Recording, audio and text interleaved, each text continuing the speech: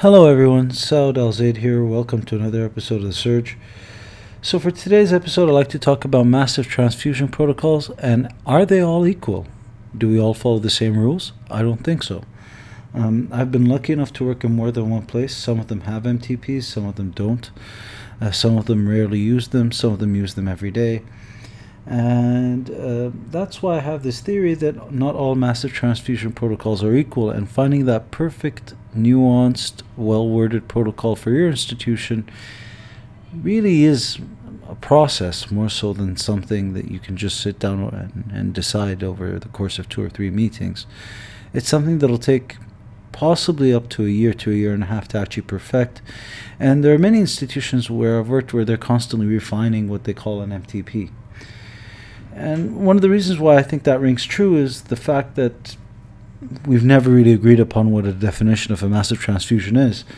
When I first started my ultra-short, nano, almost non-existent surgical career, if you replaced a complete blood volume, quote-unquote, 70 ml per kg, body weight of blood products were transfused into a patient over a day, you called it a massive transfusion. So if you spent the whole call giving bags and bags and bags of blood, you arbitrarily said that's a massive transfusion, or the patient received a massive transfusion.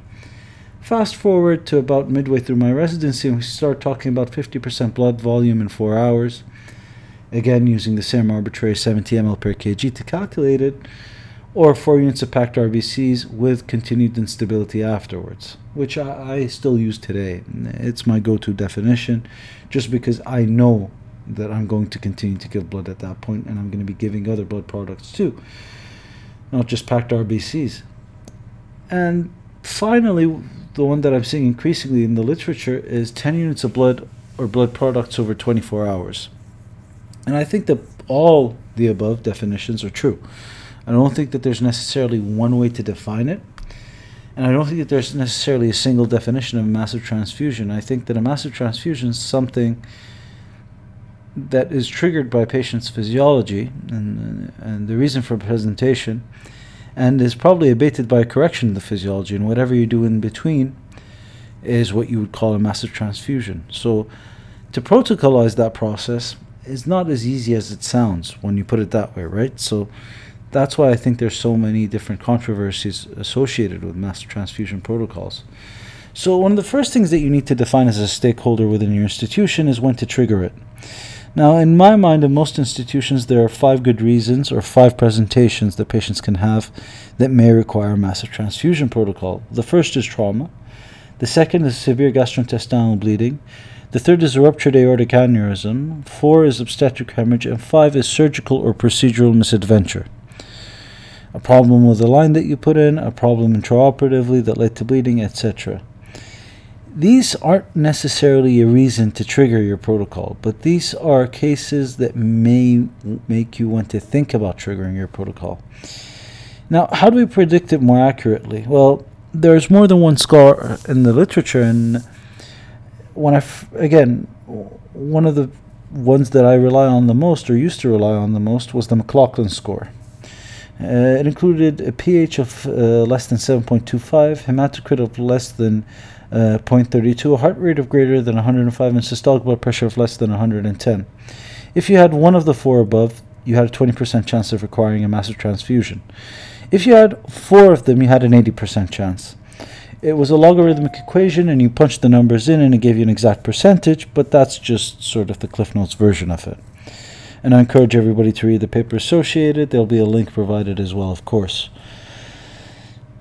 There's also the TASH score, which is a little bit more nuanced. It involves many factors such as hemoglobin, base excess, systolic blood pressure, heart rate that were mentioned prior. It also includes free intra-abdominal fluid, either by FAST or diagnostic peritoneal lavage, clinically unstable pelvis, an open or dislocated femur fracture, and male gender. My problem with the TASH score and the ABC score, which I'll get to next, is the fact that they've only been validated for trauma, whereas the McLaughlin score has been used in the military setting, has been used out of hospital, and has also been used in non-traumatic cases of hemorrhagic shock, such as intraoperative misadventures. The ABC score is the one I tend to use most in the trauma bay these days, and I tend to teach the residents most. It's a systolic blood pressure of less than 90, a heart rate of greater than 120, penetrating mechanism, or positive fluid on fast. If you have 3 out of 4 of those, you have a 45% chance of needing a blood transfusion. If you have 4 out of 4, you need to give them blood. End of story. So I think that score, the ABC score, is probably the most useful in the trauma-based setting, and the McLaughlin score is the one that I'd use in any other setting.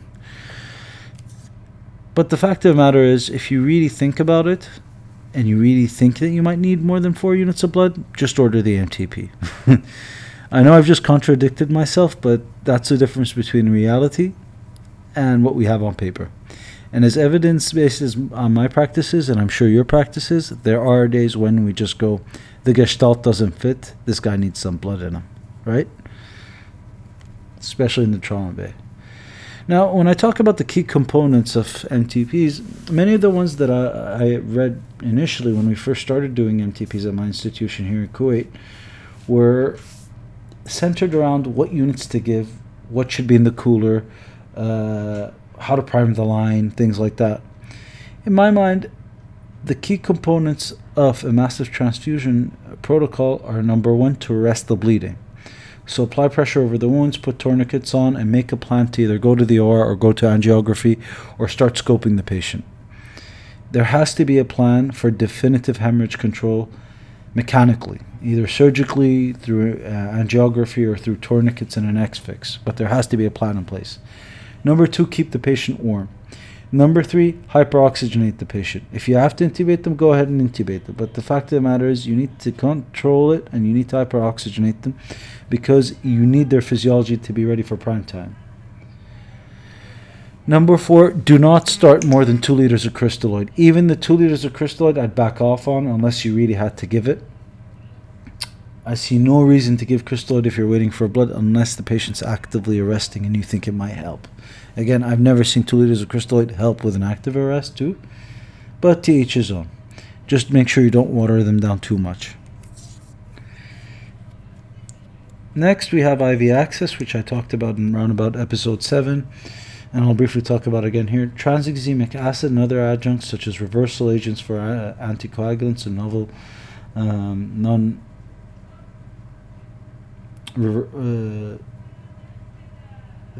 oral anticoagulants, or NOACs, blood product infusion strategies, which we'll talk about a little bit later, and when to stop or when to halt your transfusion, which I always find a little bit more challenging than most of my colleagues do. Maybe because I'm a little bit trigger happy about starting MTPs to begin with, but that's just me.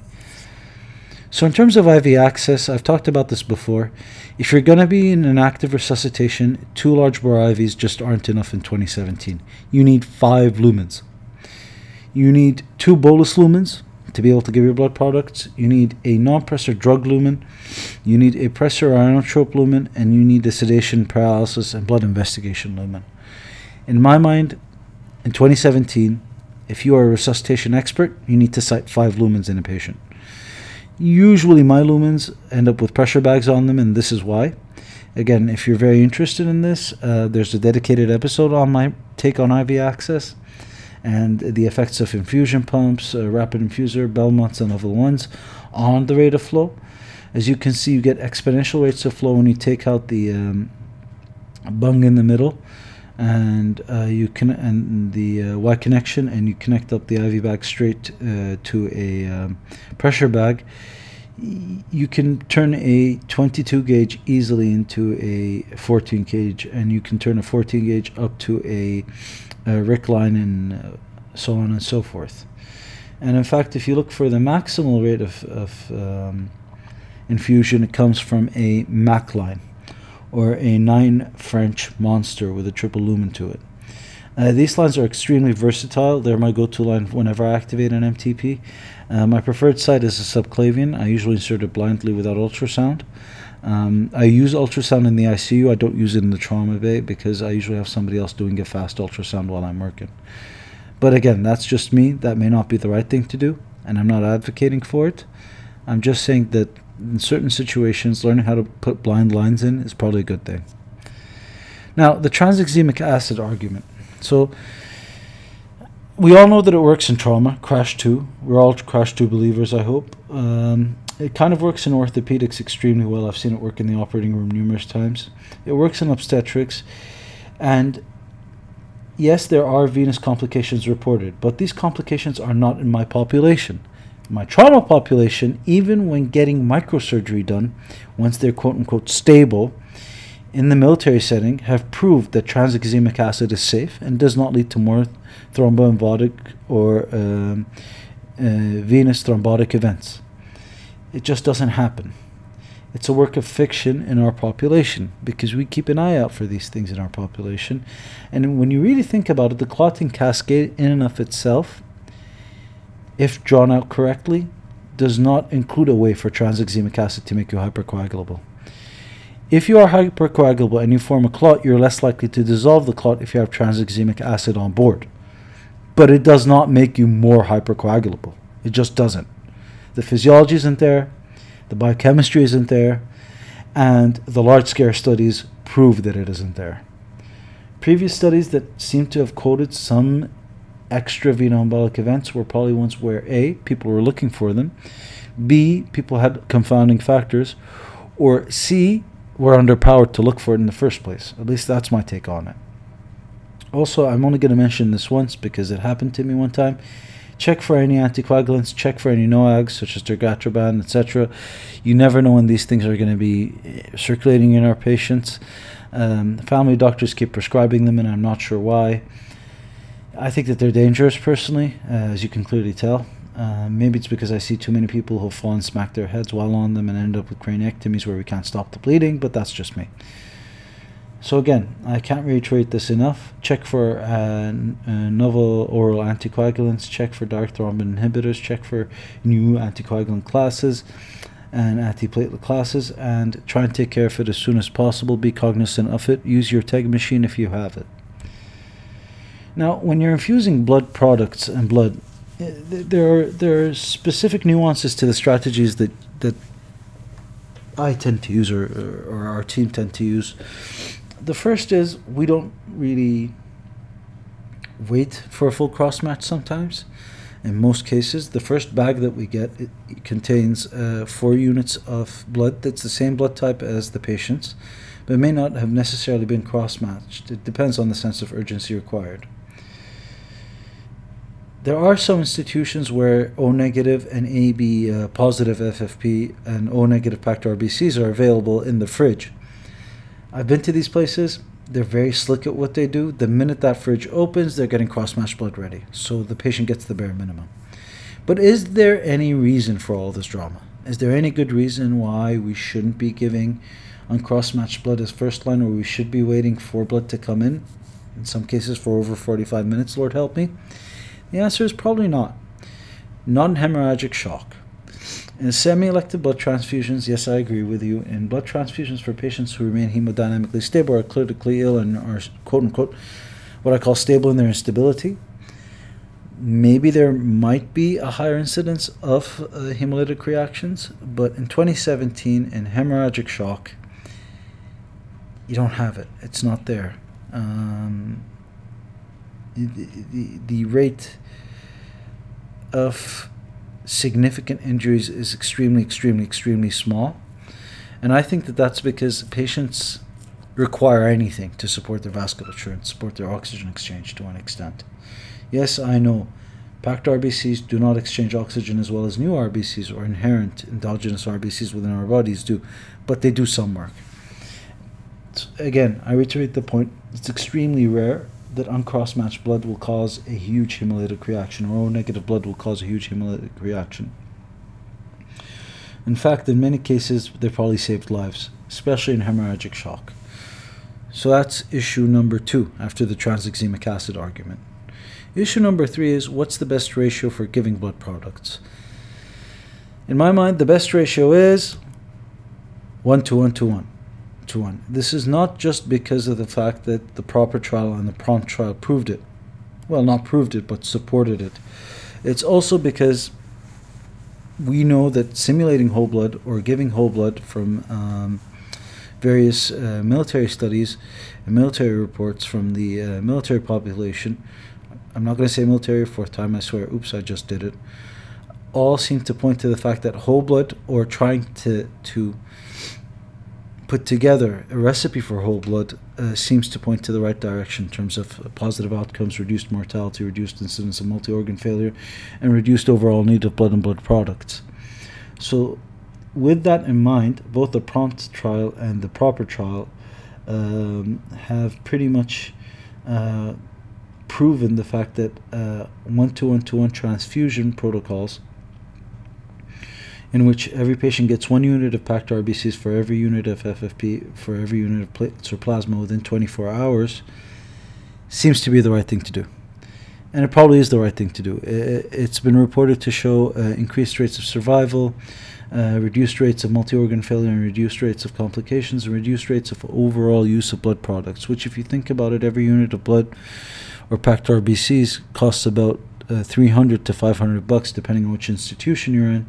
There's also the economic benefit. Although that is not a priority, I want to make that clear, it's still something to think about. The next piece of controversy is, what should I put in the funnel first, or what should I put in my level 1 first? Should I start off with packed RBCs, or should I start off with FFPs or platelets?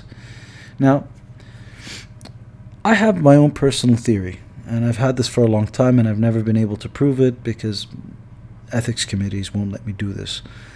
I don't think that packed RBCs are the be-all and end-all in survival when it comes to patients who are candidates for massive transfusions. I think that it's time to correction of coagulopathy. The faster you correct coagulopathy and the faster you correct physiology, the better your patients do. That's just my gut feeling, and I've never been able to prove it. So in my mind, massive transfusion protocols and their utility does not lie in trying to shove blood in patients. I think that they produce better outcomes because the time to correction of coagulopathy and the time to correction of FFP and platelet ratios has produced the positive outcome in our patient population. And there's been more than a couple of papers, one in the International Journal of Critical Illness and Injury Science, which I will reference later and provide the link to, as well as various others, have shown that early high ratios of platelet transfusions in trauma and resuscitation have reduced mortality, reduced infectious complications, and reduced rates of multi-organ failure. So the more platelets and FFPs that you give, the better it is for your patients.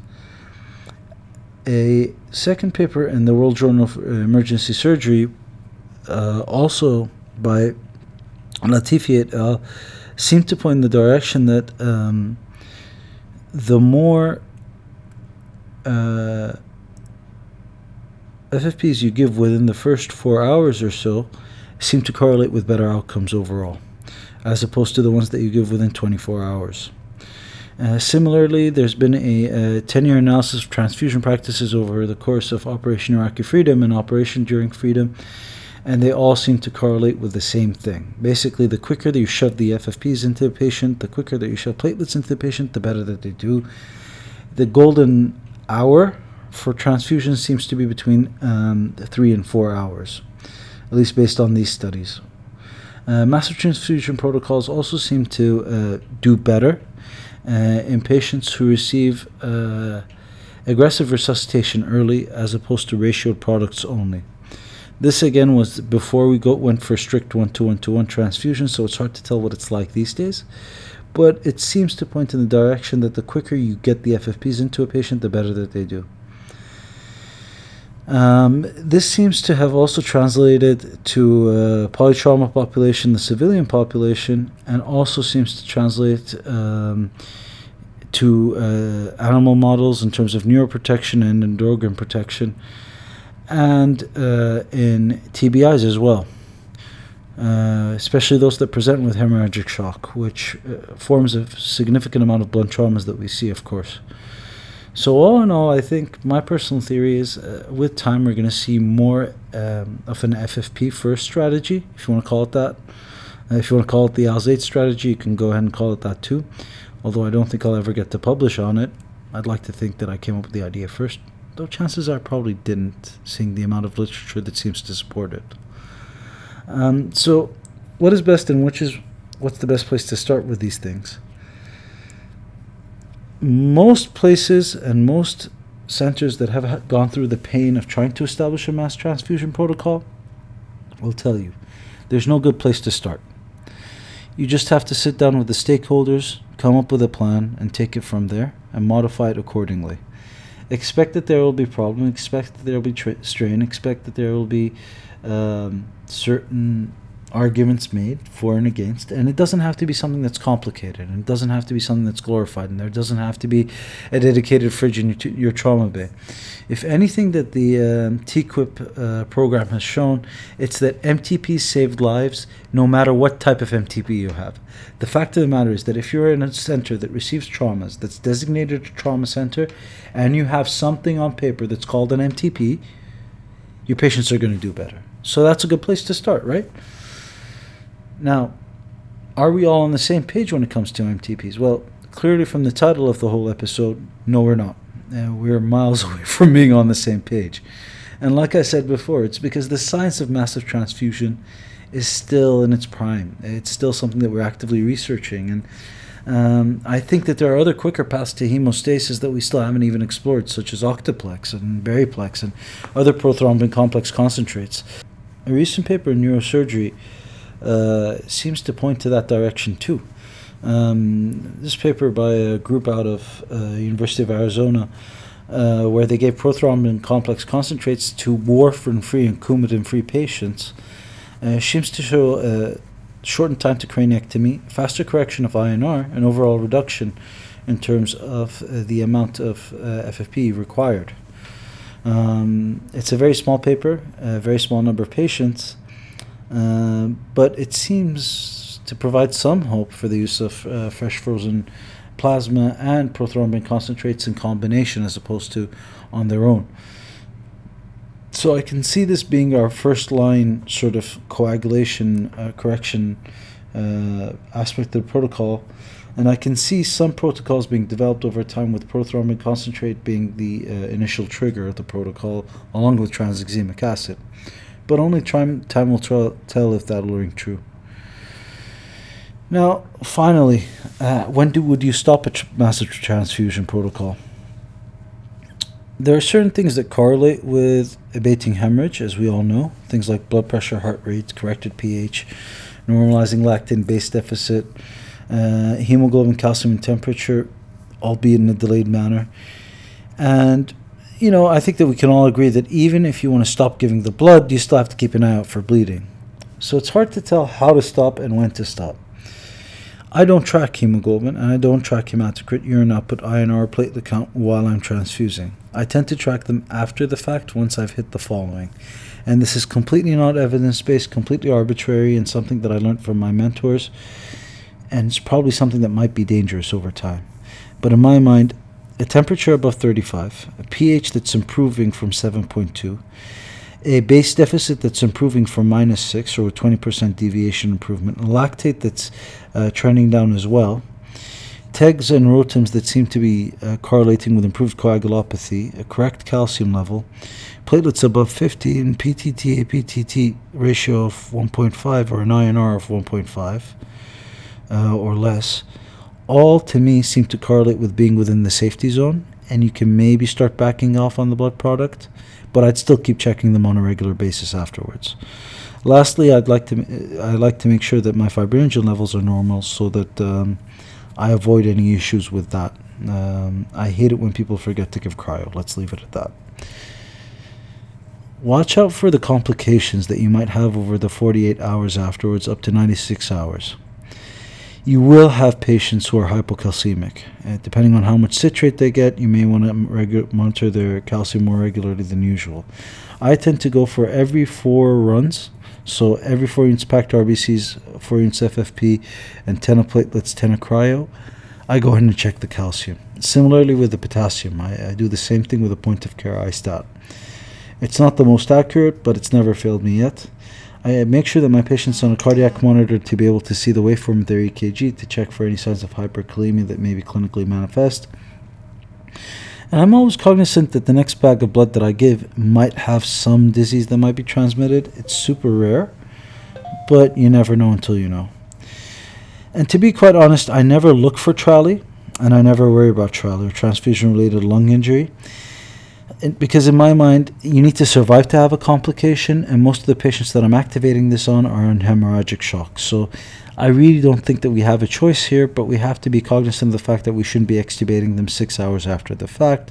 You might want to keep them intubated for a while to see if they develop any respiratory compromise. Most of these patients end up with some form of volume overload, so I keep an eye out for filling pressures, monitor response to volume and diuresis. I also tend to check for abdominal compartment as well. And some cases where things aren't really improving, I probably end up doing a bedside echo. I don't think that there's any such thing as overtransfusion hemorrhagic shock until the vitals stabilize. But you don't want to make your patient polycythemic either. So keep an eye on the hemoglobin, especially if you work in an institution that are more aggressive with units of packed RBCs than they are with fresh frozen plasma. I try my best to keep my patient from being hypothermic. I start up the fluid warmers early, have an NG or rectal temperature probe in the patient, and start up the warming blanket the minute we were ready to go. And I'm always cognizant of coagulation or dilution coagulopathy. Unless you have surgical or mechanical control and control of medical bleeding, it's very hard for a patient to do well. So putting on the tourniquet is great, but you also have to have your physiological tourniquet tied down too. And I always keep an eye out for dilution coagulopathy. I hate it when it does happen. Unfortunately, it does happen on occasion, and there's very little they can do but try and correct it. So keep an eye out for it. Also, one of the major things that we never think about is fever and what causes it. So the top, I'd say, 7 causes I see in my unit are trali-taco, acute delayed hemolytic transfusion reactions, non-febrile hemolytic transfusion reactions, bacterial viral infections, IgA deficient anaphylaxis, graft versus host disease, and storage lesion effects. I don't see them very often, but I do see them at least 1 in 10 patients who have received more than 5 units of blood. That is packed RBCs.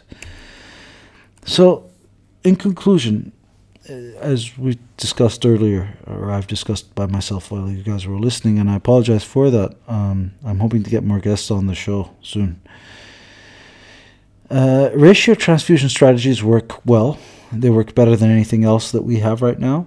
But is new blood better than old blood? In reality, especially when you're looking at coagulation factors more so than oxygen exchange issues. Should we be dealing with the coagulopathy first and seeing what happens? Is there such a thing as time to correction of coagulopathy or golden hour for coagulopathy? And is uncrossed match bad really as bad as people tell us or the hematologists tell us? I find it hard to tell, hard to know really. When should we stop? Again, arbitrary numbers do make sense. Physiology will tell you when to stop, but keeping an eye out for the hemoglobin and everything else, maybe not so much, especially in patients who are actively hemorrhaging. Your blood gas and your physiology will tell you all, I find. And keep an eye out for prothrombin concentrate coming to a massive transfusion protocol near you. This is Saad Al-Zaid. Thanks for listening, and subscribe. Keep the emails and the comments coming. It is thesurge@gmail.com. Sorry, thesurgepodcast@gmail.com. TheSurgepodcast@gmail.com, or find us on Twitter. Have a good day.